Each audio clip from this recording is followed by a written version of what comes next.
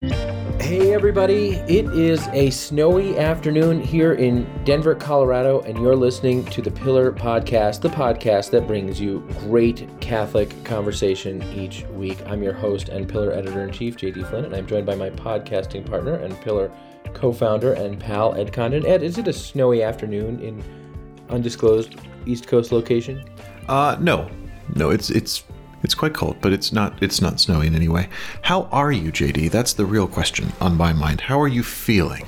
Because, see, this is why. So I took one sick day. I took a sick day on Monday because I was sick. I had what could be described as acute gastroenteritis. And, you get sick a lot. I worry about you. Is that true?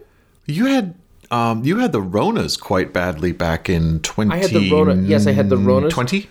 I had the Ronas 2 calendar years ago. That is true. I did have the virus 2 calendar years ago, and now I think you took at least an afternoon off when you had the Rona.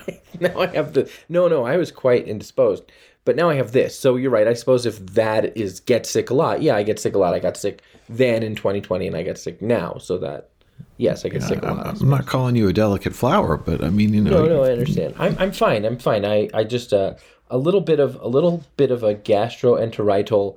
Virus seems to have gone through our house, passed through our house, as it were. I understood it passed through like a water slide. Well, I don't care to talk in detail about such things, but it was not pretty for anybody. But I am fine now. I'm a little bit though bummed because I was supposed to go. It's a snowstorm here in Denver, Colorado, as I've now said a few times, and I was supposed to go this evening. You're listening to this podcast on, we're recording this, I don't know when you're listening to this podcast.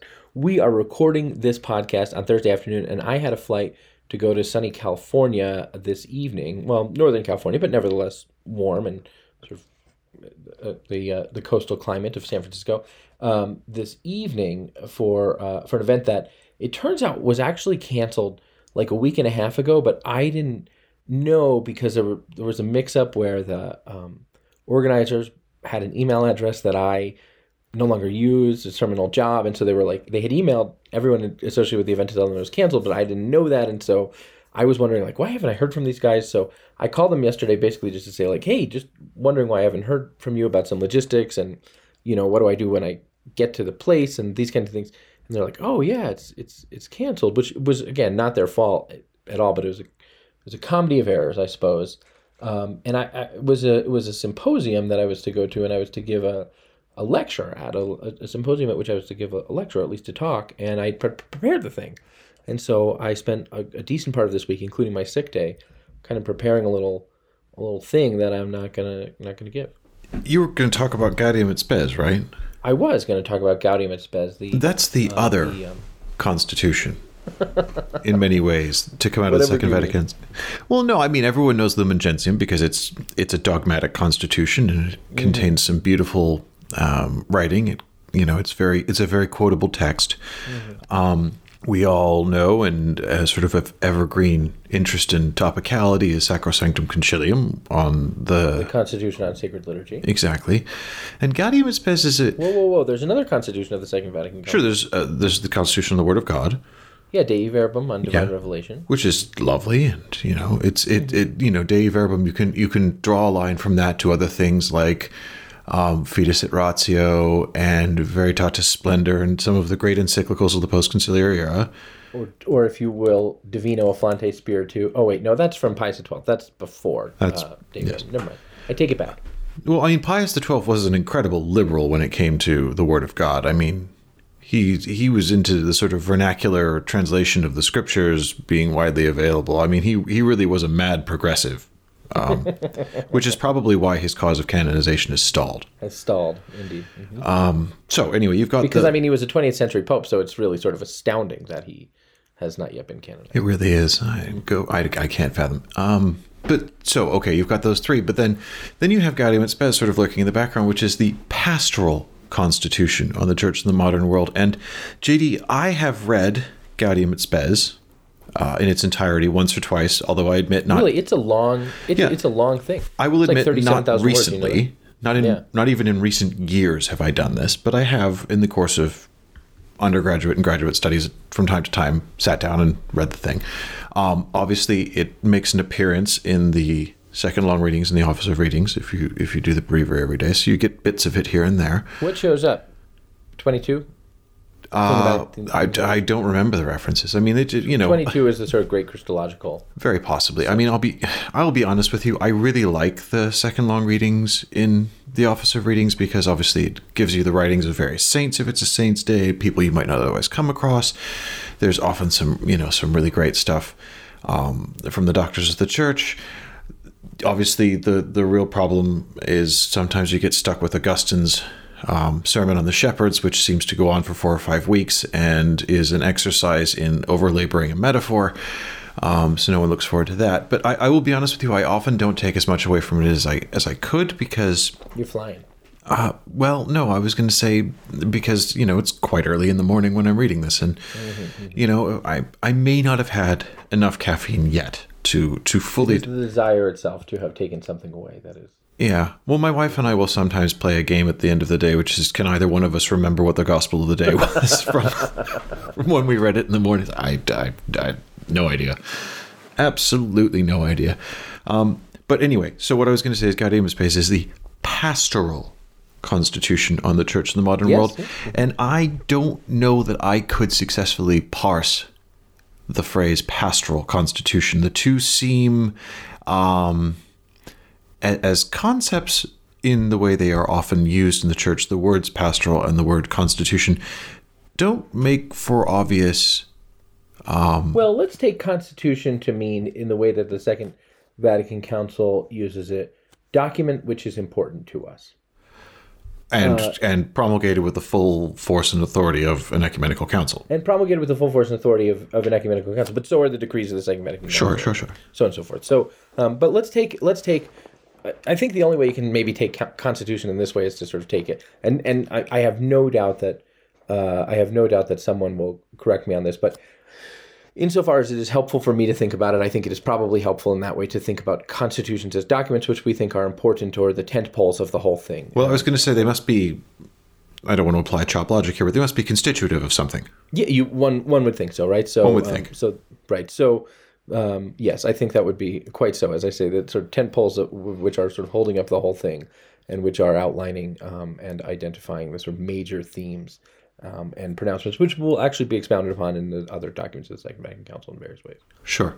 So in your time that you spent with Gaudium et Spes to prepare to give a lengthy presentation on it, did you come away with any new insights?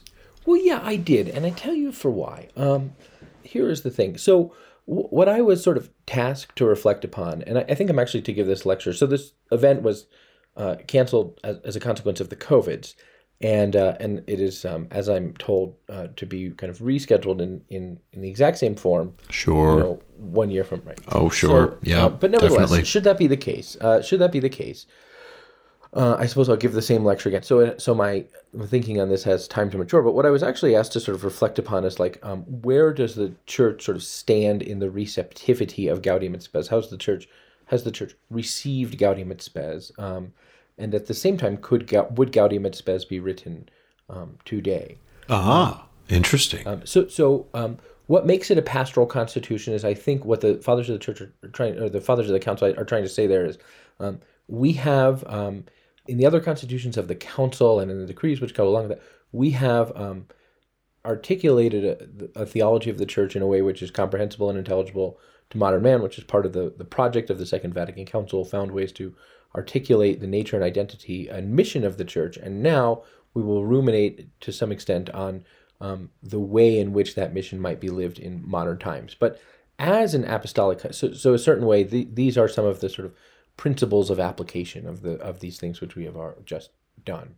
But as an apostolic constitution, I think you get a little bit more room to be critical of the thing, because it's not intending to be a dogmatic constitution, right? In which it is articulating the dogma. Are you suggesting this is the source and origin of the Spirit of Vatican II? Well, I'll get there. I'm going to get there. But there's more room to be critical of the thing. Wait, when you say you're going to get there, how long are you going to... I didn't mean to open the can. You asked me, nobody here wants to hear your speech. I prepared a long to do. Save it for the people who paid for it, man. Nobody turned up for this podcast saying, "Oh no, we'd like JD to give us a lecture on Gaudium et Spes." I was looking for a drive-by hot take. You just wanted the highlights. I wanted to create a space for you to say something mildly provocative and potentially insightful as a drive-by. And now I feel like you're actually going to say something thoughtful and intelligent at great length, and that was not my intention. Okay. Gaudium et Spes is often criticized for having a sort of cheerily optimistic view of the modern technological progress and what could be described as sort of modern social progress. And got that call wrong, didn't we? Well, Ratzinger criticized it, right, because he said, and actually Ratzinger and Rahner criticized it together at the same time, because they said effectively the problem with Gaudium et Spes is it's too French. And what they meant was it's too Teilhardian. It sort of conflates human sort of progress along technocratic lines with sort of spiritual progress. And it smokes Gauloise and refuses to go to work after lunch. And... Right, this is exactly right, yeah. But they said, but in a certain way, it's also not very French, because they said it doesn't have a strong enough sense of sin. That's definitely French. Well, and Ratzinger said what it needs is a healthy. I mean, Ratzinger actually said at a certain point what it needs is a healthy dose of Luther. Whoa. Ratzinger had said what he meant, I think, is Augustine, right? But or kind of the Lutheran Augustinian tradition. But what he means is a genuine awareness of the sinfulness of man and the sinful disposition of habits of man, because it's often criticized as something which is extremely sort of optimistic about the potential of technological progress to better sort of to contribute to human flourishing. And at that time, you can kind of understand why that's happening, because as Tracy Rowland, the theologian, says, what you have to understand about Gaudium et Spes is it was written right after we put a dog into space, and there's something to that. And you also have to understand that it was written right at a time when a lot of people thought that we had effectively solved world hunger because of advances in agriculture. Kind of lots of things were happening in Mexico with extraordinary wheat yields, and just after the promulgation of Gaudium et Spes would be extraordinary things happening in India and Pakistan with wheat production. And you also had the onset of containerization, which made sort of shipping a lot easier and a lot cheaper, which made us think that things were going to be very much gooder for very much longer. What we didn't realize is like what Francis actually talks about in Laudato Si, about kind of the way in which containerization itself or globalization has contributed to extractive capitalism. We had not yet had the sexual revolution, and so there was not yet a recognition in which the way that actually the technological progress that we were dealing with would also ravage the family, right, and radically. Yes, we thought technology was going to usher in a new world of communion and communication and interpersonal relationship and a drawing together of the human family, when what it really did was it created a super highway for the ultra efficient delivery of pornography. This is exactly right. Such that every human person in the Western world has a pornography machine in his phone, which also has on it Wordle, but it's effectively a pornography machine, which also delivers our show. I don't know why I correlated those things. I don't know why you did either. But the point is, there was an extreme optimism about these things, and that's often criticized. And oftentimes, conversation about Gaudium et Spes stops at that criticism. Obviously, there is a way in which Gaudium et Spes talked about technology that did not sort of reconcile with, talked about technological progress, which did not reconcile with human nature. So in this conversation, it always amazes me, because I've always thought that the premise that technological progress is somehow a net positive seems to me not just to fly in the face of immediate human experience, but it's unbiblical. I mean, the first great technological leap forward was the Tower of Babel, and how did that go? Sure. But do you know what I mean? Like, I've always found it an instructive and often misinterpreted passage, which is, the sort of third graders reading of it is, they wanted to build a tower to God, and God did, God felt threatened by them trying to get up to the sky palace where he lived. But what it says in Genesis is that, well, if they do this, there will be nothing they can't and won't turn their efforts towards. And as far as I'm concerned, it's, what he's basically saying is, well, if they're going to do this, it's a short step until they start trying to, do human cloning and genetic engineering, which is exactly what we're doing now. Like I find it instructive that as soon as we have, once again, assuming that you want to take the sort of Babel narrative and the confusing of human language as a relevant metaphor, as soon as we have reconstituted a global human community, our technological advances have been proceeding hand over fist, and they have almost universally been turned to what I would consider to be perverted ends. Well, the Tower of Babel, as we say in America, is supposed to Babel, which is, I think, an English version of the Tower of Babel. This is the kind of language confusion that we have now. The Tower of Babel is what, Genesis 11? You're the one who was raised Protestant. I trust your ability to bookmark chapter numbers far better than mine. Is it? The scriptures are an oral tradition in my upbringing. Is it antediluvian? I don't think it is. No, I don't either. Actually, I think it's Genesis 11, but I think the flood comes before Babel, right? Yeah. Yeah. Okay. So the flood comes before Babel, right? And so actually, it seems to me that there's a technological tension going on in Genesis, right? Because if you wanted to be super sort of Teilhardian about it, you could actually say that when God delivered man from the floodwaters, He delivered them through the technology of ancient Near Eastern shipbuilding. And at the same time, you rightly point out that the technological development at Babel, as it were, causes this great sort of rift in human destruction. So there is a genuine sort of tension here, and it's the tension that comes from the fall, right? We have we have creative capacity because we're made in the image of God. We have the capacity to make and fashion and till and subdue and have dominion over, and we can use that for good or for ill. We can even use that sort of according to the direction of the Lord or according to our own designs. Right, but because of original sin, our knee-jerk first instinct is going to be to use it badly. Sure. Yes, and that's actually that's the coming back to Gaudium et Spes. That's the tension. But I think this is the whole problem with sort of being kind of entirely letidistic is that there is a tension with our creative capacities between our capacity to create things which destroy ourselves and the capacity to create things which contribute to human flourishing and help to sustain us and those kinds of things. Because in the same century in which we created the pornography machines in which we carry around in our pocket, we're having extraordinary advances in medical technology that allow people to live better and more comfortable lives, and we have had extraordinary agricultural, advances and communications advances if those things are good. And yeah, but for every extraordinary agricultural advance, JD, there's some lunatic who's trying to grow meat in a lab. I know. Can you believe it? I can because people are terrible.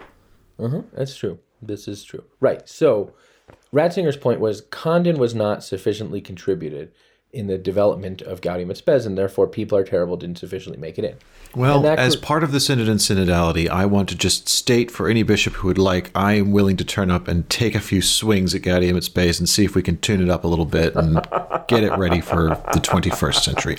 It's just an open offer. Gosh, I'd really like there to be a meme. I feel like if we say this on the podcast, there's a decent chance it will happen. I would really like there to be a meme in which people are terrible is written in the Synod on Synodality font against one of the Synod on Synodality backgrounds. That would be my contribution to the Synod. To the Synod on Synodality. I feel like this can happen. I feel like this can.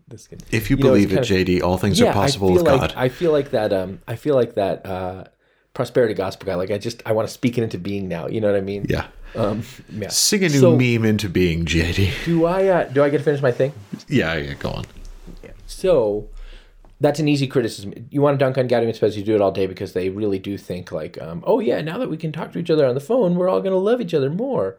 And we're not exactly sure what's happening in French Indochina right now, but it'll work out. I'm sure it's fine. Yeah, that's to say nothing of the mountains of Central Asia. Everything's going to be fine there. Or the breadbasket plains of Eastern Europe, for that matter. You get the point. And it's not that everything was, completely rosy in the early 1960s for any, number of populations anywhere, but there was this sort of optimism. And that's a criticism that Benedict makes and Rahner himself makes and these kinds of things. But when that's sort of the stopping point for the conversation about Gaudium et Spes, what's missed is that there's this incredibly sort of Christological theme running through the whole thing, which says that humanity's identity is only intelligible in Christ. And that, it's really quite clear that there's no understanding the nature or meaning or dignity of the human person apart from Christ. And so there's all this. There's a lot of criticism because the sort of second half of the thing, which is like the sort of what you should do about marriage, what you should do about this, what you should do about this. It's kind of like the church should be in dialogue with, and Benedict keeps saying like there's no frame of reference for what that dialogue is. Is it dialogue as equals, or is it proclamation of the gospel? And if you just sort of take it as it stands without having read the rest of the Second Vatican Council, you're like, yeah, I don't get this. And that's where the spirit of Vatican II comes from. Is people use it to sort of take this amorphous sense of dialogue to mean whatever. But if you've read Lumen Gentium, which identifies the nature of the church, you understand that there's this sort of central theme in which the church has talked about as having a prophetic identity and then as having this sacramental identity, as being the thing which, by virtue of sort of the mystery of the cross, sanctifies the world. So this dialogue is a charismatic dialogue, and when that's missed, you open Gaudium et Spes open to this theologically liberal sort of idea that it is what we wish it to be, and this sort of Gnostic idea that we've talked about before about the sort of spirit of Vatican II is to be friends with everyone. But really the point that it's making is that these various facets of human technology, which are advancing very quickly, are only their end is only intelligible if it's sanctified by the sacrament of salvation, which is the church. This is a thoughtful and interesting train of thought, JD. I would listen to the full delivery of your you pretty thing. Much got it. I mean, I'd listen to it on 1.5 speed, but yes, as people may well be now. But this is not the. By the way, this is the substance, guys. This is not the banter. This is the substance. But could there be, so that second question, which I find really fascinating, I'm curious what you think. Would we sort of have another Gaudium? Would Gaudium et Spes, has the church received Gaudium et Spes? There's an argument that what John Paul II was trying to do for his whole papacy was sort of take the back half of Gaudium et Spes one at a time, and that's what he was doing with, the theology of the body, and that's what he's doing with World Youth Day, and that's what he's doing with all these things. But has the church sort of received that? It seems to me no. That there has been so much sort of inter-Nicene argument or sort of intramural argument over the past 40 years that the notion that the primary mission of the church right now is a charismatic proclamation which sort of sanctifies and Christifies various aspects of the world, including the family, is not, for the most part, where we are. It's a bold not even that does not for the most part. It's absolutely not where we are. It's so much not where that we are that we don't even understand that the church's prophetic and charismatic witness should define its internal conversations in the synod and synodality. That's what Gaudium et Spes is saying, actually. Yeah, I mean, there's a whole sort of section on how to build a culture, and it's basically how to invite various aspects of what are thought of a culture into. Again, if you want to say to dialogue with Christ, that's meaningless unless you understand that what the Second Vatican Council is about is that the church's dialogue is has a charismatic an element of charismatic proclamation at its center. I love it. You should write a book. Oh no, I don't think I'm going to do that. Okay. Well, if you're not going to write a book, let's move on. Okay, so that's what I was going to talk about there, but I ain't there. I'm here. So what we talk about here is the Sacred Military Order of Malta. Ed, a lot has happened over the past week in the Sacred Military Order of Malta, and I would like for you to have the opportunity to talk about it. Because last week we talked about, we kind of talked about this constitutional situation of the Sacred Military Order of Malta, and there have been some developments there, and I think it would be great if you could bring us up to speed. But one question that a lot of people have asked me is, what's the backstory, which I know you wrote kind of an analysis on the backstory, and it's extremely complicated, but also, how does money figure into this? A lot of people are curious about how money figures into all of this. Oh, gosh. It's ironic. All I wanted to do last week was talk about the Order of Malta, and I was annoyed that we didn't do it out of the gate, and now you're throwing me the Order of Malta out of the gate, and I don't know that I want to talk about it all that much. We did discuss in our outline of the show. I know, but that very rarely has any actual bearing on what we talk about in the show. That's true enough. Anyway, okay, so, I mean, in terms of an update on where we are with the situation in the Order of Malta, I honestly don't want to... I want to leave this slightly open-ended because the process is open-ended. We're recording this on Thursday afternoon. I have been given reason to believe that we can expect some developments in the next 24 hours. Because what happened this week was effectively, there is this constitutional committee, which is jointly made up of Cardinal Silvano Tomasi, who's the Pope's special envoy to the Order of Malta, some canon law experts on the sort of Vatican side of the table who've helped draw up this draft constitution for the Order of Malta, Father Ghirlanda, Monsignor Brian Firm, guys like that, serious canonical minds. Firm's on the thing? Yeah. Oh. Yeah. So anyway, you've got on one side of the table these guys, and then the other side of the table is supposed to be representatives from the Order of Malta itself. And, we've talked in the past about the sort of the first crack that the Vatican team had at this draft constitution, which has some problems, key amongst them being ways in which it did not recognize or even expressly contradicted the concept of the order's diplomatic and sovereignty. And there seemed, Cardinal Tomasi has said that it was never the Vatican's intention. It's not the Holy Father's intention. It's not his intention to touch the sovereignty of the order in any way. And people seem to want to say, we're going to fix that. But even that doesn't quite get them to the table, or at least it hasn't so far. This week was supposed to be a 2-day, this week had a 2-day meeting to discuss this draft and to sort of outline the key things that needed to be changed right away, and sort of move the chains a little further before putting the thing out for formal consultation, amongst the order's leadership and membership and stuff like that. But a funny thing happened, which was the person who's supposed to be chairing the committee and leading the Order of Malta's input into this is the Grand Chancellor of the Order, Albrecht von Busellager, who last week said he wasn't going to do it anymore, and he nominated to the Lieutenant of the Grand Master of the Order, because there isn't currently a Grand Master, so the guy who's technically running the shop right now is the Lieutenant to the Grand Master. He said, you should appoint the President of our Lebanese Association, because, he's got great experience of the Order's practical work in places like the Middle East. Everybody likes him. He'd be great. Send him instead of me. And so the Lieutenant of the Grand Master said, yep, fine. Appointed him, duly nominated him delegate for this thing. And Cardinal Tomasi, at least according to this president of the Lebanese Association, basically refused to seat him at the meeting, wouldn't invite him. And instead, Cardinal Tomasi seems to have brought in the president of the Italian Association of the Order, which is odd, because basically you're saying, well, I'm not going to recognize the legally delegated representative of a sovereign entity in a meeting about discussing the new constitution for that sovereign entity, and instead I'm going to pick my own person to rep their side of the table, which, it looks very weird. Now, that was how things sort of went day one of this meeting, where basically the official Order of Malta delegation didn't take part. I don't know what happened in day two. I'm waiting to find out. And I've heard there has been movement.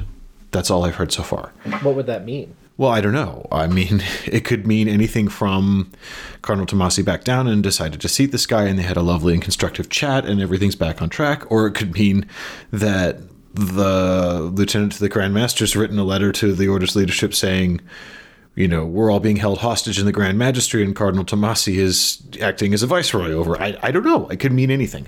So I'm leaving this slightly open in terms of where we are now, because I don't know exactly where we are right now, and I think there will be some interesting developments by the end of Friday of this week. So, what is the significance of all of this, Ed? If you listened last week with rapt attention, but you are not an expert on SMOM, sort of what is the significance of what has happened here? Well, the significance of what's happened is mostly that we are sort of seeing a live vivisection of what an extraterritorial sovereign entity in international law looks like. What happens if you just strap it to the table and cut it open and pull out its constituent parts and try and rearrange them? Can it survive the process? Yeah. And that's really what I think is most fascinating about this, at least for me. But there's another set of kind of listeners who say, you two have talked a lot about sovereignty, and last week I talked a lot about the Bahamas, but there's another set of listeners that says, hey, what's happening sort of in the reasons why this is happening and what's happening inside the order is as important as this sovereignty thing, which you guys keep banging on about. Right. And so that, and that's the key thing to underline here, is that this crisis didn't sort of happen overnight. This has been a slow roll since 2017. And really the genesis of the Vatican's involvement in the constitutional reform of the Order of Malta isn't because the Pope woke up one day and said, I think I fancy getting involved in this. It's because the Order invited the Vatican in the first place, albeit in an entirely separate and equally complicated set of circumstances that ended up in the abdication of their Grand Master. But the important thing to take away from it all is the reason that the Vatican is now having to run the table for the Order's constitutional reform is basically the Order was incapable of doing it itself, that there is a very, very deep divide in the Order about what its future shape and governance should look like. And broadly speaking, that disagreement centers on the role of the first degree knights, the professed knights, the ones who make religious vows of poverty, chastity, and obedience. They are the core of the order. They are what give it its, they are the primary anchor of its identity as a Catholic religious order. And so what to do, everyone agrees in the order that the role of these first class knights, the Fras as they're called, needs to be, sort of given a reform. It's been a little while. The previous sort of reforming iterations were kind of 1 foot in, 1 foot out, not a whole job. And, we're at a point where the order needs to see this to be sort of holistically reviewed. Everyone agrees with that. But which direction it should go, there's no agreement about. In fact, the two sort of opposing lines of argument are in absolutely opposite directions. There's a camp broadly identified with the Order's German Association and Albrecht von Buselager, who say that, well, look, the Fras should be the sort of spiritual core of the order, and they should have, a sort of constitutional monarchical role at the head of the order, he's wintering them. Pardon? Is he sounds like he's wintering them. Yes, basically. Which is to say, there could be a perspective that would say he's setting them up to be figurehead leaders without any sort of real power. Well, so I think there's certainly that criticism. I think the most neutral presentation of it I could give would be to say that the idea is the order, the Fras would continue to occupy the places of precedence in the order, step back from the day-to-day governance and operations, at least a step back from where they are now. Not step back totally, but step back from where they are now. Delegate more to other positions in the order to run things on a day-to-day basis, and that the Fras would instead turn their immediate attention and efforts and sort of daily concern to the spiritual life of the order. Now, there is a lot of criticism of this reforming agenda, and there has been for some time. And but this is not unlike people who say, because the church is not, because parishes are not well administered, the pastor should be the spiritual head of the thing, but there really ought to be a system by which some layperson with an MBA is in charge of the money. And the pushback would be, well, yeah, but governance is a function of leadership, and of orders in that case, but of pastoral leadership.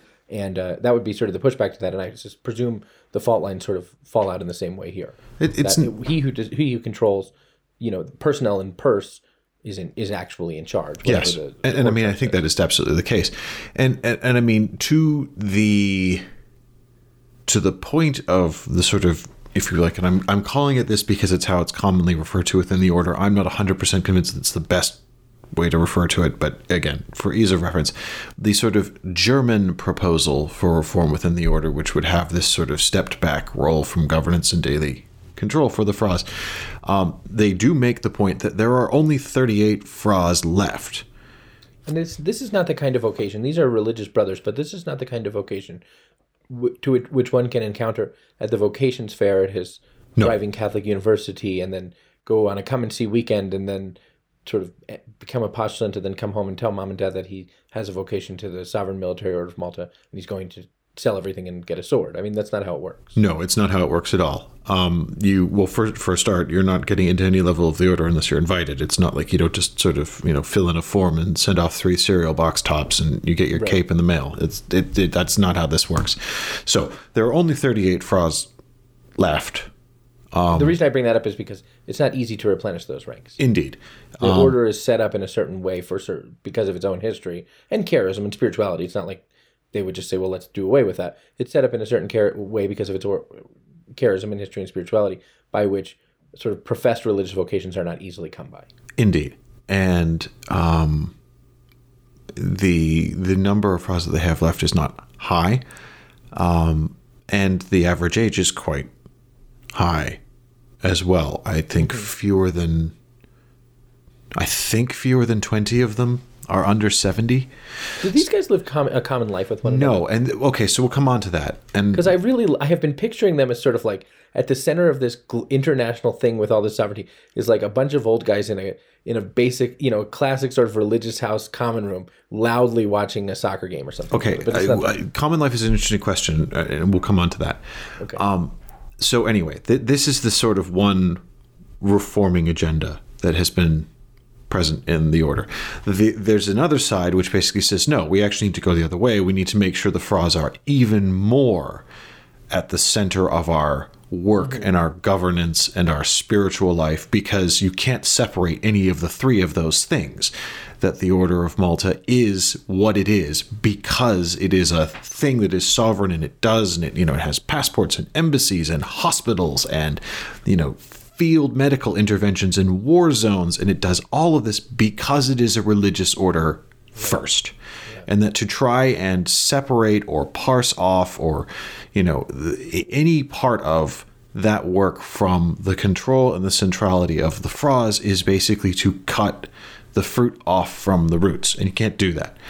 And so this seems to be the reforming mentality that has most heavily influenced Cardinal Tomasi's draft for the new constitution for the order, because sovereignty to one side, the draft that I read would suggest that the role of the Froz running the whole show and everything isn't just retained, it's expanded. In fact, one of the criticisms I've heard of the Tomasi draft is that you're creating more jobs and reserving more jobs to the Froz than there are Froz to fill in the order, and that's a problem, which is not an unreasonable criticism by any stretch of the imagination.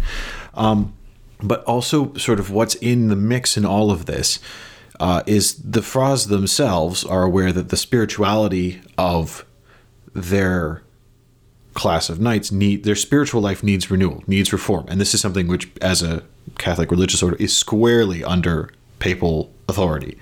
There's no question of their sovereignty when it comes to the organization of their religious life.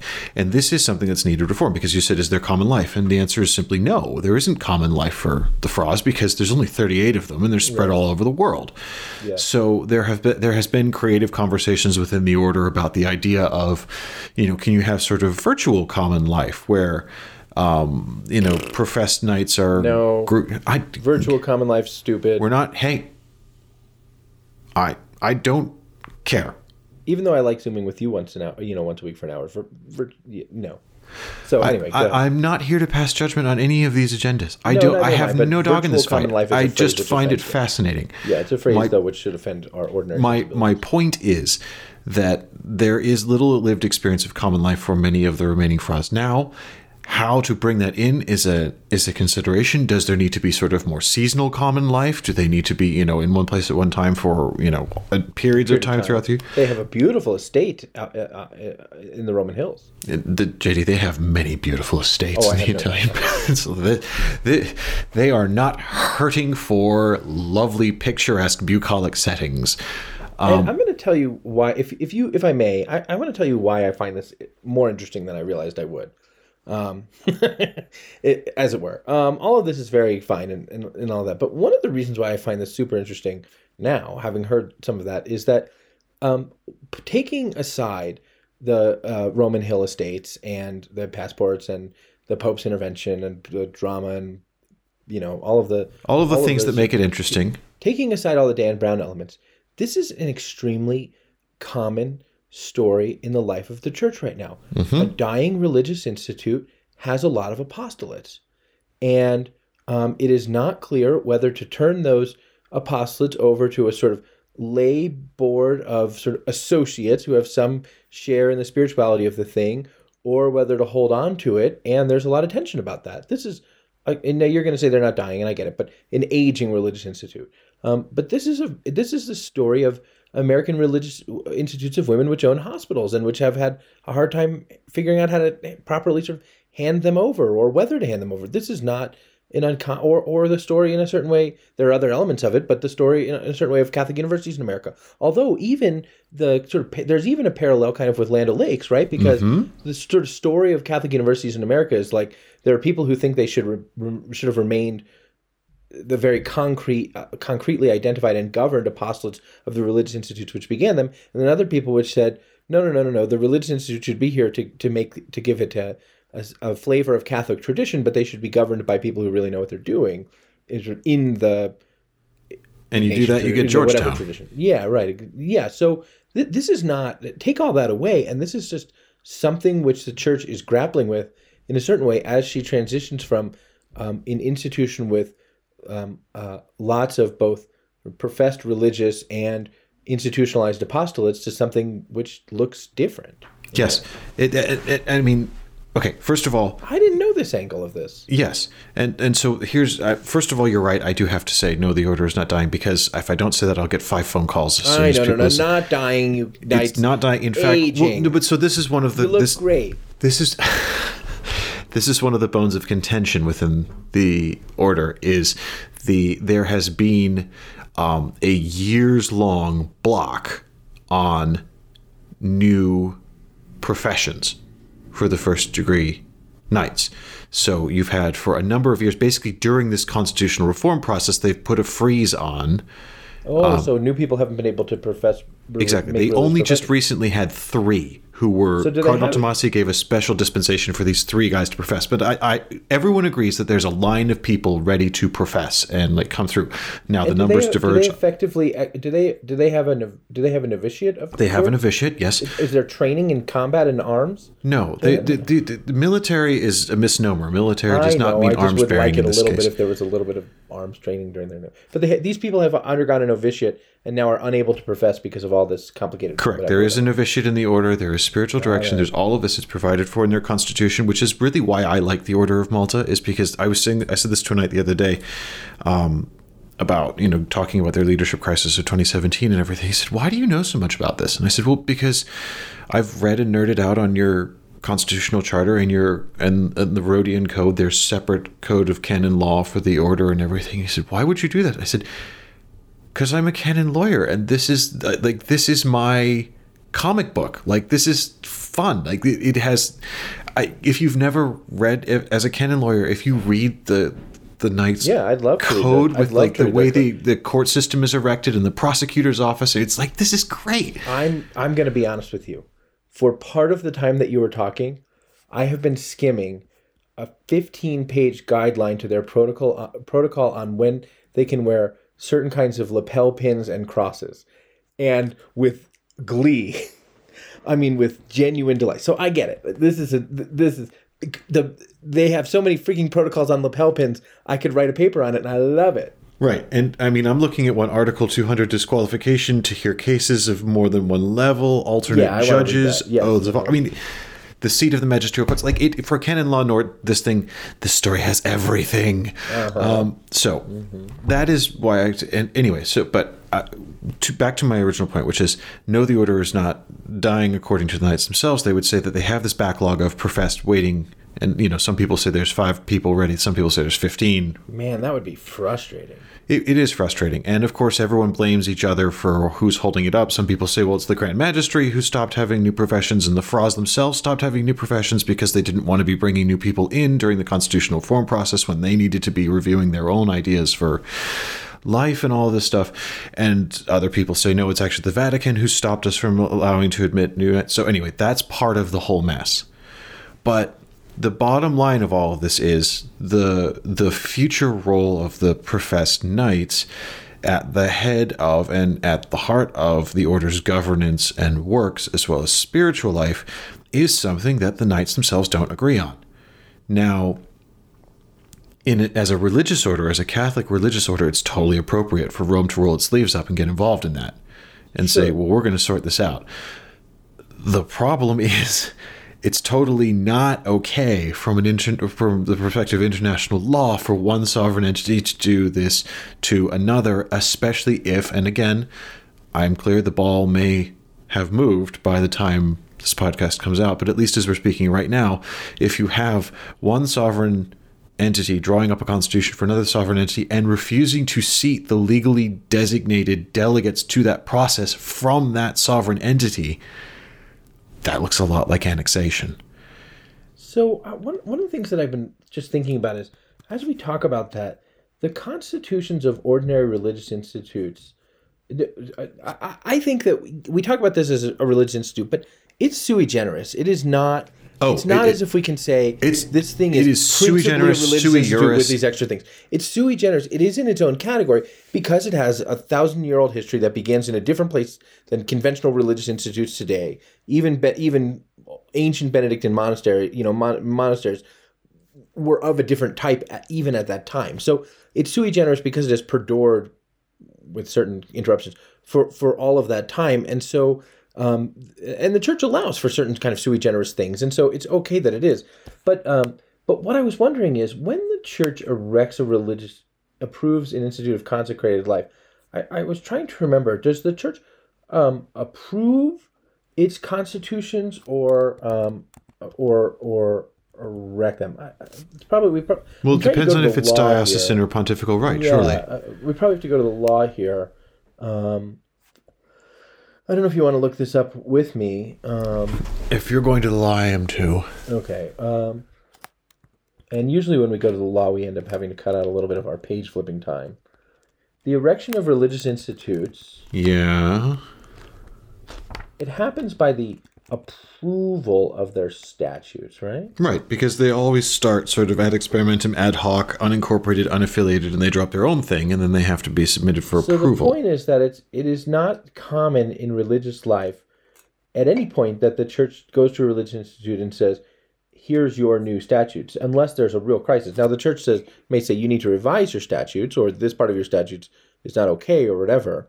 But it is not the sort of ordinary. Now, this thing is sui generis, but even with that, it's not the ordinary sort of condition of religious institutes of consecrated life that the church would, that the sort of basic statutory structure of the thing would not be devised by the thing and then presented for approbatio by the church. Yes, by the hierarchical constitution of the church. Correct. So even in the context of religious life, this is very weird. If the Jesuits or the Capuchins or whatever were having a general chapter to revise their constitutions, it would be in a certain way no less weird if it was like, okay, we're going to have this meeting, but no Jesuits or Capuchins or whatever are going to come. I mean, it's just not how we do. Well, not no Jesuits or Capuchins are going to come, but we're not going to invite the Superior General or the person the Superior General has picked. We're going to pick a provincial of our choice. We're going to pick a provincial of our choice, right. Now, you may say, okay, well, maybe they probably in the revision of the constitutions of the Legion, the Holy See did it in a very heavy-handed way, but they had to, right? I mean, well, ironically, this is the same. Many of the same legal players. I mean, Ghirlanda was the one who reformed the legionaries. Yeah, but reforming the legionaries and reforming the Sacred Military Order of Malta is not the same thing because they don't come from the same place. I mean, they don't have the same problem. They don't have the same problems precisely. So, if the process is the same, I can understand why even taking apart all the sui generis elements, you would say there seems to be a certain kind of injustice here. Whether the Pope has the sort of power to do it or not, I can understand those who would say there seems to be a certain kind of injustice here, because that's just not how we do religious reform in religious life. Well, and again, I want to be clear. The extent to which the dysfunction within the order and the failure of the knights themselves to be able to agree on what they want for their own future is so bad that when Boeselager wrote his letter last week saying, I'm stepping down as chairman of the steering committee and all this, and I'm nominating Marwan over here, and he's going to go in my place because if the lieutenant to the Grand Master agrees. And also, I mean, he made it clear. It wasn't just that he had lost confidence in the process and found the draft constitution as come up with by Tomasi and Ghirlanda and etc. unacceptable, although he said all those things. But he also made it very clear that he didn't have the confidence of a large section of the order's membership.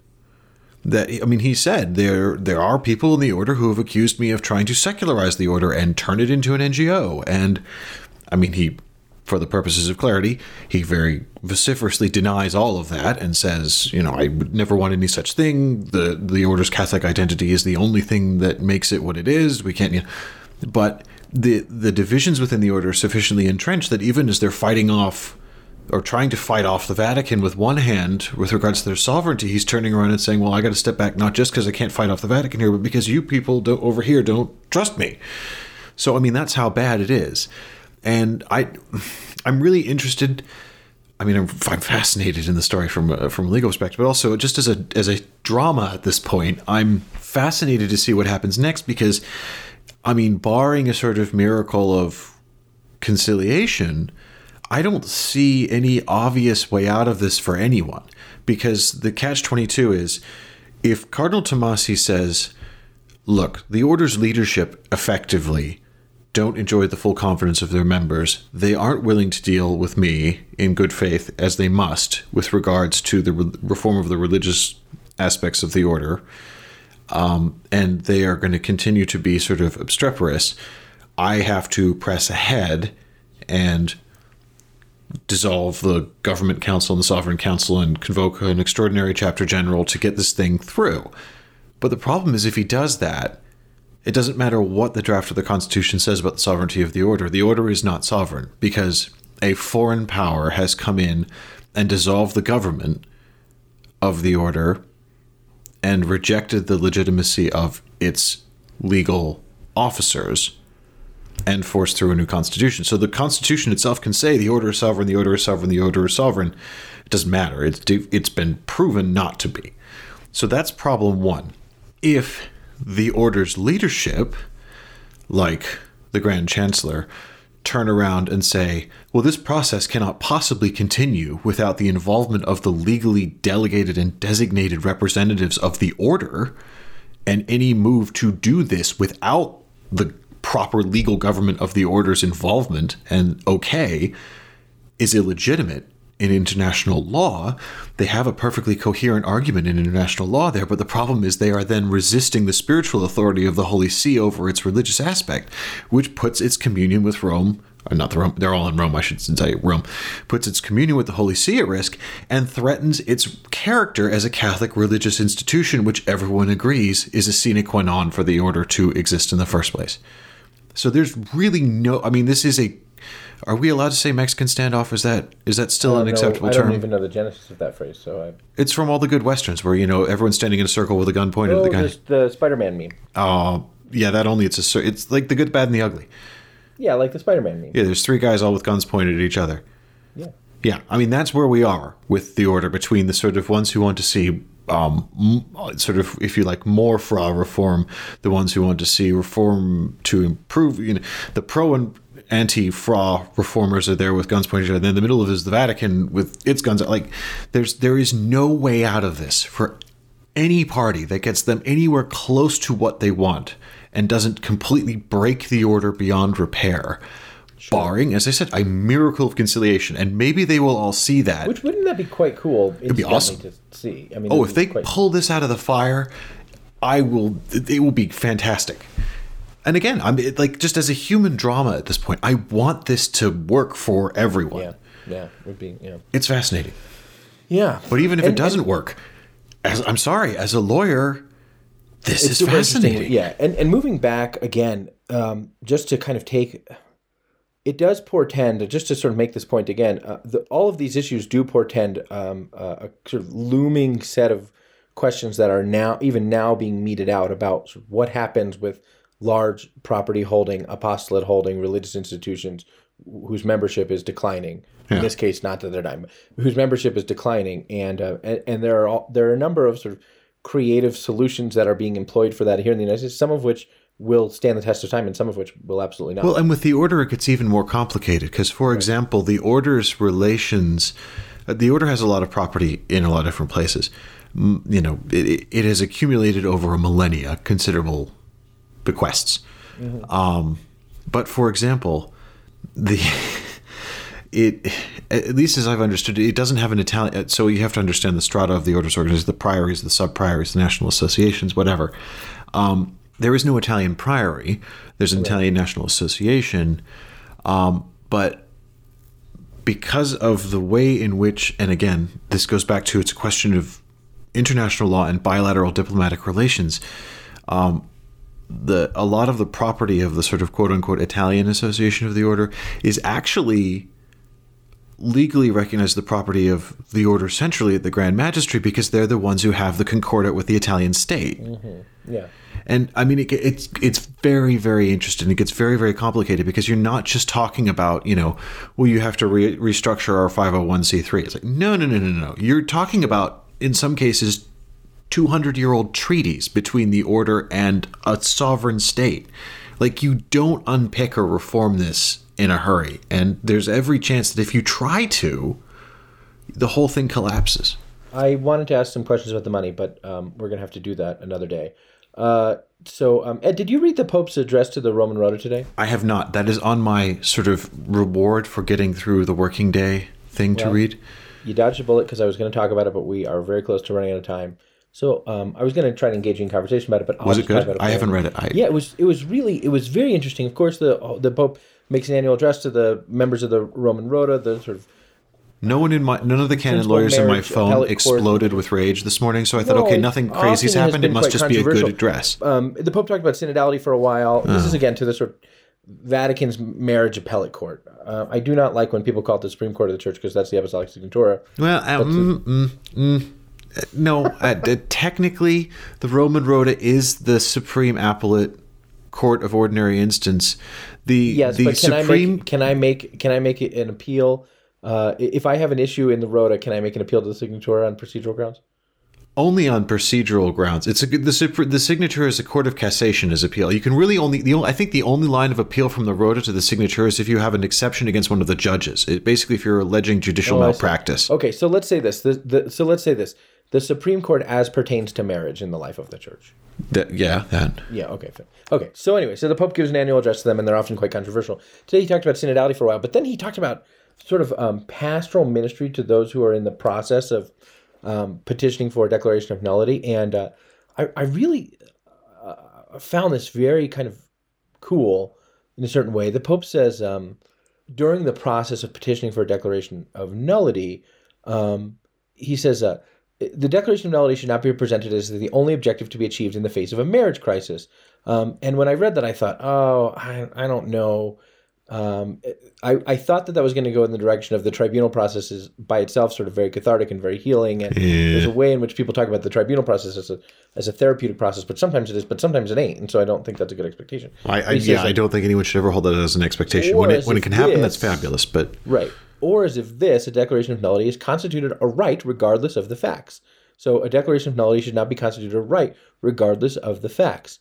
In considering the possibility of nullity, it is necessary to, he says, I don't like this translation, but to assist, this translation says to make, but I think it is necessary to assist or to help the faithful, to help Catholics reflect on the reasons that move them to request the declaration of nullity on marital consent, thus favoring an attitude of acceptance of the definitive sentence, even if it does not correspond to one's own conviction. Here's what the Pope is saying here. A lot of people come to the tribunal petitioning for annulment and think, well, I'm petitioning for annulment, I'm going to get it because I'm a Catholic and that's my right. And sometimes their pastors are even like, hey man, we need to fill out this paperwork and get you an annulment so you can get everything squared away. The Pope says, hey, listen, you can't think about it like that. It's not a right. It's not something that's automatic. And second of all, you need to think about the reason why you're doing this. You're doing this because you love the Church, you love the truth, you love being a disciple of the Church and a disciple of the Church, and you want to live in accord with truth. And therefore, whatever the outcome is, those reasons should be good reasons to accept and live in accord with the reality of the outcome. I thought that was a beautiful point, which is an important point. That is often very important point. Yeah, yeah. So it was very. To that end, the top user tip for the week: the first rule of pastoral care of individuals or couples going through the canonical process for a possible declaration of marriage nullity is: don't schedule anyone's second wedding. Don't do that. Don't do that, guys. You laugh. Don't do that. People do it all the time. I'm laughing because of my experience of how ugly that becomes. Don't do that. Yeah. Don't do that. Good. Yeah. Great. Instead, the Pope says, say, hey, you're petitioning for this thing not because you need to get an annulment so that you can check this box so you can do the next thing, but because you want to live in accord with the truth. Yeah. This is the kind of catechesis that should come along with this process. You want to live in accord with the truth, and whatever the truth is, that's going to be the way that the Lord is calling you to live so that you can become a saint. That's really good pastoral care of people who are undergoing the difficult process of petitioning for declaration of nullity. And I see it more and more frequently, thanks be to God, but the Pope emphasized it in a way that I thought was cool today. Thank you, Holy Father. That cannot be said often enough. Now, Ed, if the Pope gave his address to the Roman Rota, you know what that means is just around the corner. That means it's the end of January, so every 4 years, just after the address to the Roman Rota is... Lent starts late this year, so... The start of the Winter Olympics. Ooh, I like the Winter Olympics. The Winter Olympics start next week, although I'm not sure how much you like them, because these are the Beijing 2022 Winter Olympics, which this is bad. Terrifically controversial in all kinds of ways because of profound human rights abuses in China, which in among the Uyghur people, in Hong Kong, and very many other places as well. As Beijing prepares for the Winter Olympics, even without much of a winter, and Beijing is just making snow out of snowmakers like nobody's business right now.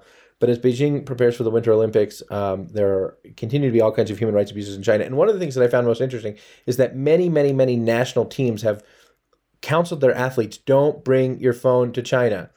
If you must phone advice. When you're in China, get a burner, because we have every reason to believe that the Chinese government is going to hack your phone while you're in China. So this is not your granddaddy's Olympics, as it were. No. But nevertheless, to get ready for the Olympics, some very important companies paid a lot of money in sponsorship, so we're doing this thing.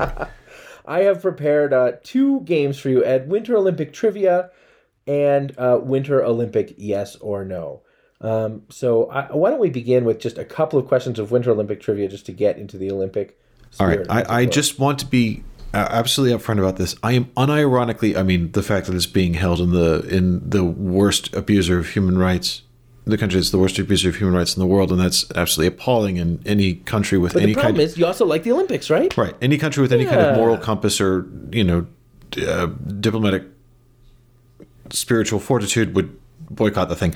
Well, what's happening is places that are really weird places to have the Olympics now, because everybody knows that the Olympics are a political loser, a money loser, and the only reason you do it is if you're trying to demonstrate your global hegemony and all these other things.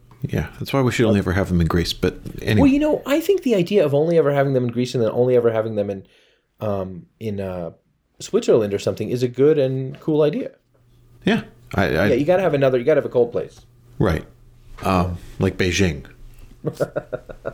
God help us.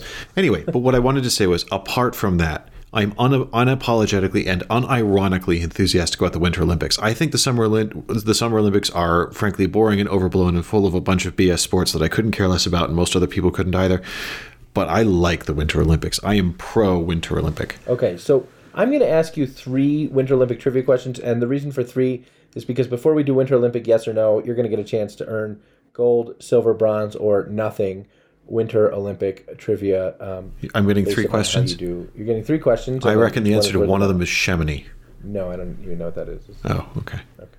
Ed, this is the only nation to win medals at the Winter Games, but never at the Summer Games.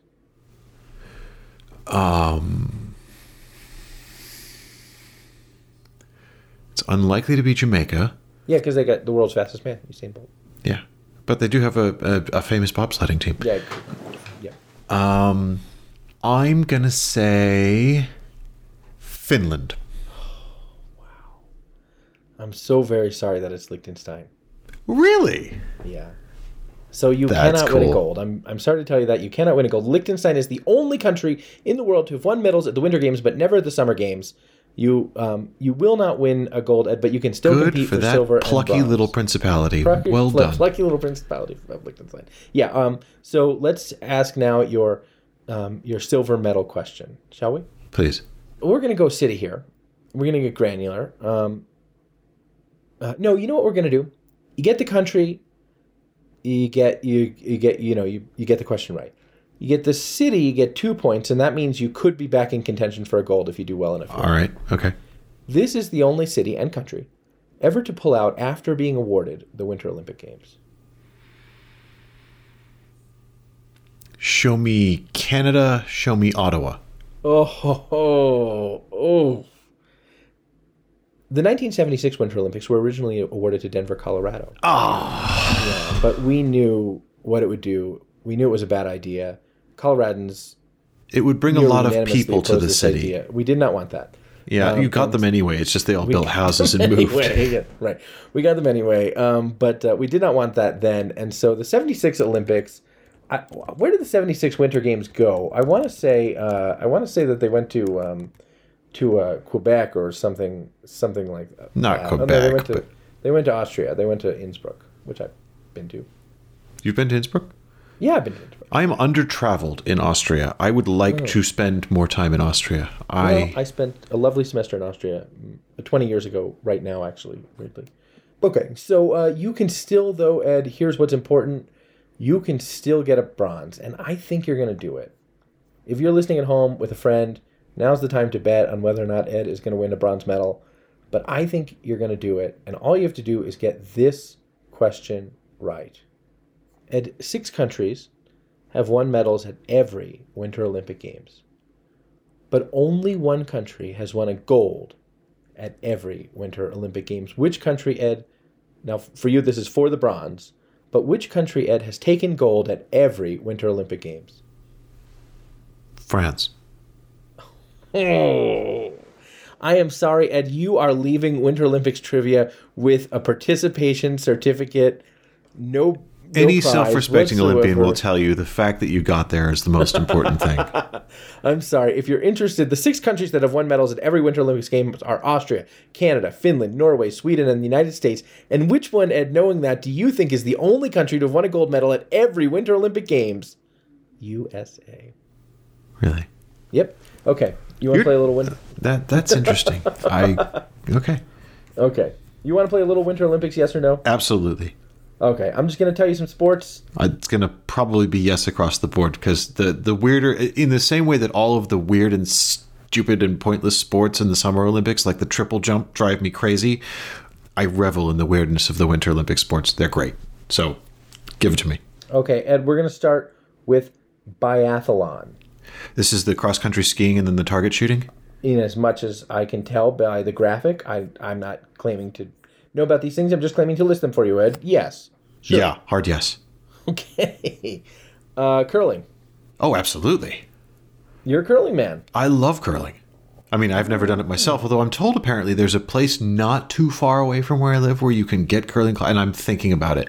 There's a place very close to where I live where you can curl. It's the U.S. Olympic Curling Center, where the U.S. Olympic curlers train, and you can go there. But it's funny because curling doesn't matter, so at the U.S. Olympic Curling Center, I think you can go there for like $5 on your lunchtime and curl to your heart's content. You're sliding polished stones across ice with people with brooms. I mean, it's bonkers, JD, and it's so cool. And the thing is, you can imagine people playing this on a frozen pond. Like, basically, totally. This is a game that was, I don't know anything about the history of curling, but I'm just going to assume. This is a game that was invented by drunk people in Scotland next to a frozen lake. Over the years, the rules just got more and more codified. And like the broom thing, it started with... Nordic Combined. We're moving on. Nordic Combined. What is Nordic Combined? Sorry. Oh, geez, I thought you knew them all. I don't know them all. I may like them all. I thought you knew them all. It's a combination of cross-country skiing and ski jumping. Oh, absolutely. Now, ski jumping all alone. Let's say ski jumping all alone. Absolutely. Are you kidding me? I think ski jumping all alone is so cool. It's awesome. I love watching it. I love watching a goofy cartoon about it, and I love watching the real thing, and I think that I would be very good at it. It's standing But here's still. the thing. If you think that you would be good at that, like what is the on-ramp to getting good at that sport? Like at some point, even if you're a halfway decent skier, which I used to be, I could do black runs without falling over and things. But like at what point is it like, no, I'm ready to try the thing that just fires you off into the air? I don't think you are. I think at a certain point, the coach says to the kid with big knees or something like that, hey, why don't you try this? And you try a little jump, right? I mean, you try the mini ski jump and see how it goes. And then the coach tells your parents, like, boy, the kid has a lot of promise at standing at an angle while he flies through the air. I really think he should dedicate his life to this. Either that or your kid has a lot of siblings, right? Right, exactly. Skeleton. Absolutely. Skeleton is amazing. Yeah, skeleton's super cool. as an Olympic sport at snowboarding? No. I knew you were going to go no. Why? Snowboarding's cool. Because they're irritating people. No, you remember that girl? She was American. She was super cool. She was young. I bet she wasn't super cool. I bet she was a mall rat stoner. No, she's nice. I don't like them. I don't like JD. Every time I've ever been skiing, the people on snowboards ruin it for everyone. Speed skating. Yes. Now, are you a short track or a long track man? Oh, long track. Now, I'm going to tell you something, Ed. I have a good friend who was a long track speed skating Olympian. No kidding. Yeah, her name was Kirsten Holm. So her mom, Diane Holm, I think won like 3 medals. Kirsten didn't win a medal, but she only went to her first Olympics. And then in Nagano, 98. And then in 2002, entered religious life and is now Sister Catherine CFR. And why aren't you interviewing your friend, the religious Olympian, for us right now? You know, I hadn't thought about that, but I will do that. Yeah. I want to read that. Yeah, actually, I do too. I kind of forgot to do that. That's a good idea. Okay. And do you know what demonstration sports are? No. What are demonstrations? Wait, hang on. Let me guess. Is this like when you... Are they like the people who stand in the parking lot of major events and do skateboarding tricks and film themselves? Right now. No, that's... Okay, because those people are jerks, and I'm not in favor of that. Skaters? Oh, skateboard people are the worst. I cannot. They are all of them sociopaths.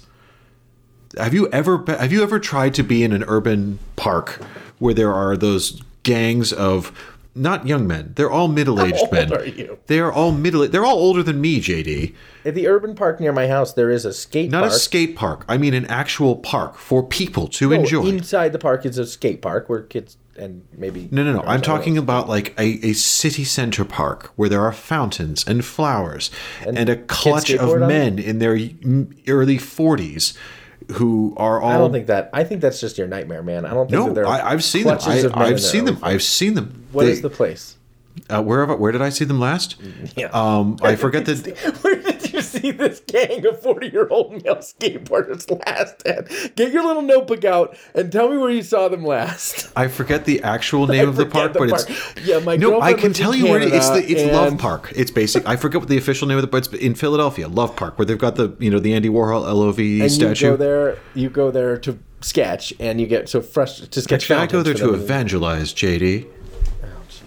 Well, you won that one. Yeah, I did. So you went there one time, and no, not one time. Every Sunday of Easter. You went there to evangelize every Sunday of Easter, and there were people there who it seemed to you needed the gospel, and now it sounds like your principal reaction is that they were terrible. No, those people are terrible because they are antisocial. They are back always... to the synod on synodality. Oh, they are honestly.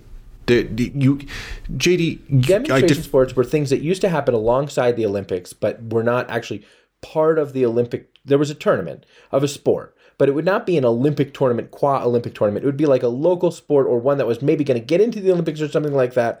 And I think they still have it in the Summer Games, but I don't know if they still have it in the Winter Games. But demonstration sports, Ed, that's what it is. And so one demonstration sport that we're going to talk about is skijoring. Skijoring? Winter Olympic. Do you know what skijoring is? No. But... It was a demonstration sport at San Moritz in 1928. Skijoring, Ed, is skiing behind dogs. It means effectively dog. This is downhill bobsled racing? No, cross country. There's no sled and there's no hill. Imagine you're cross country skiing, but you're tethered to a couple of sled dogs. But there's no sled.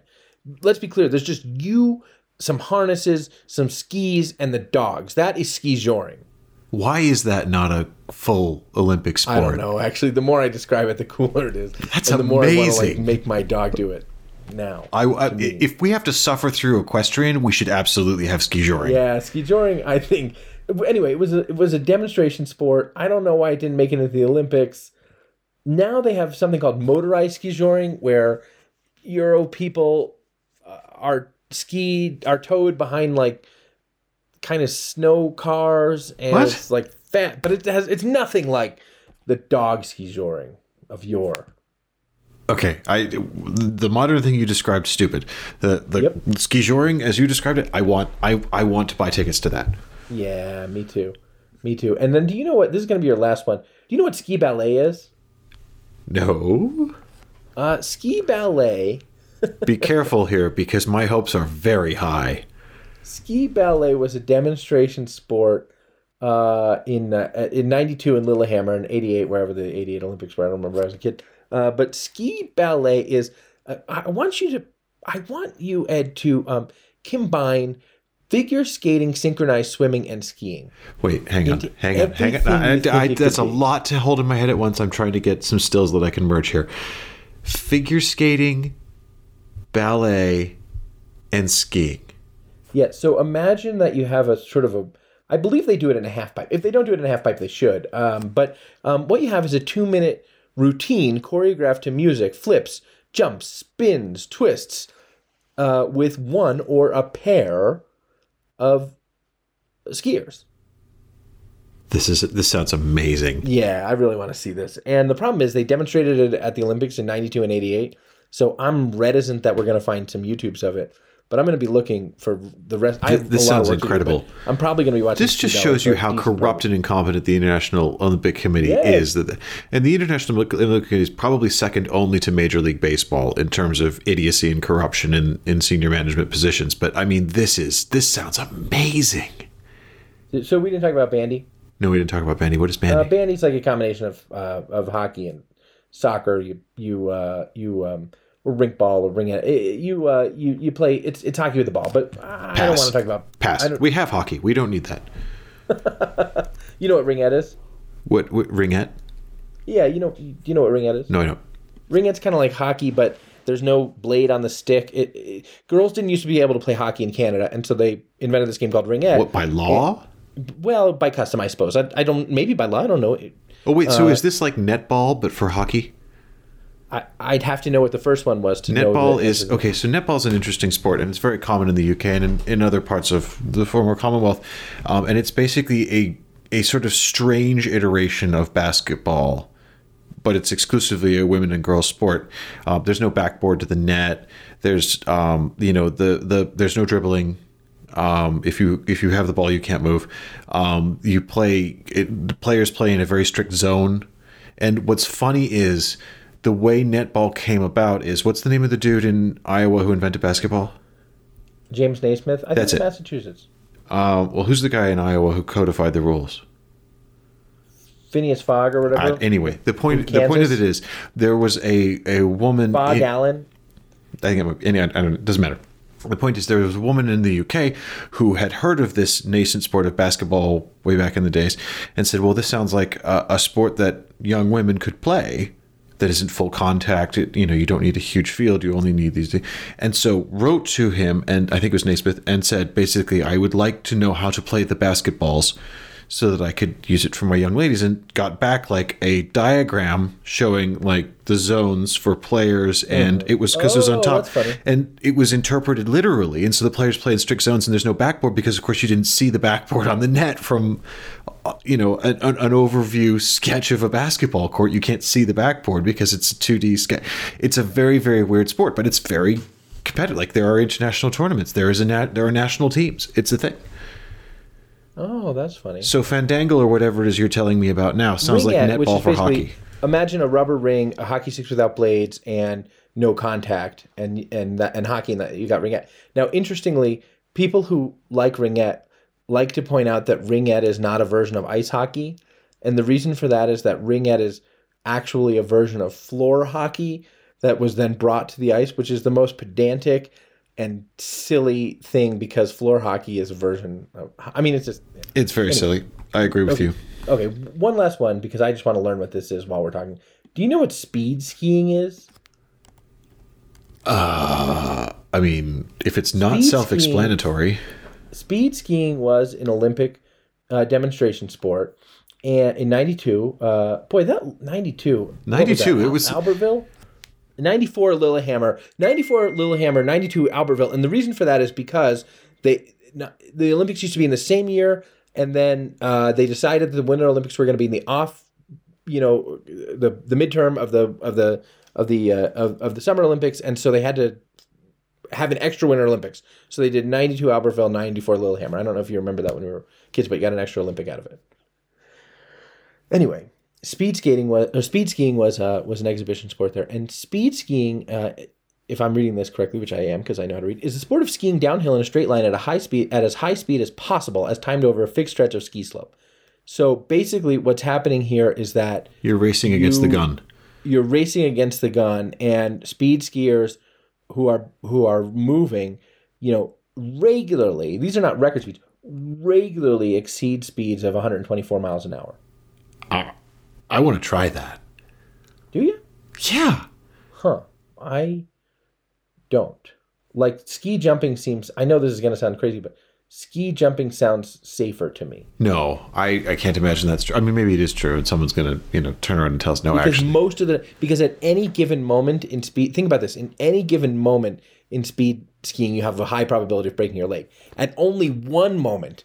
In ski jumping, do you have a high probability of breaking your leg, and that's the but I feel if you're on so if you get one thing right. But if you're on a designated piste for this, presumably they've cleared all obstacles and moguls and but what if one little, pebble gets in the thing, or you have an itch or something? I mean, you're. But this is all true. 24 miles an hour. No, but I mean. I don't know. It just sounds, to me, it sounds like the sort of extreme high voltage equivalent of just getting a straight patch of road and seeing how fast the car will go. You're making crazy turns or anything. You just want to literally see if you can get the car to go that fast. I'd like to try that once. Yeah. The skis are almost 8 feet in length and at most 4 inches wide. I would try this. I would absolutely try this. This sounds like fun. All right. Well, we will do that soon, and assuming that we do not break every bone in our body, ski jumping and speed skiing listeners, we'll be back next week to talk about the money in the Sacred Military Order of Malta and other things that have happened. Ed, good talking with you. Always nice to speak to you, JD. The Pillar Podcast is a production of Pillar Media and Ed and JD Production. I'm your host and Pillar Editor-in-Chief, JD Flynn, and I'm joined by my podcasting partner and Pillar co-founder, Ed Condon. God bless you.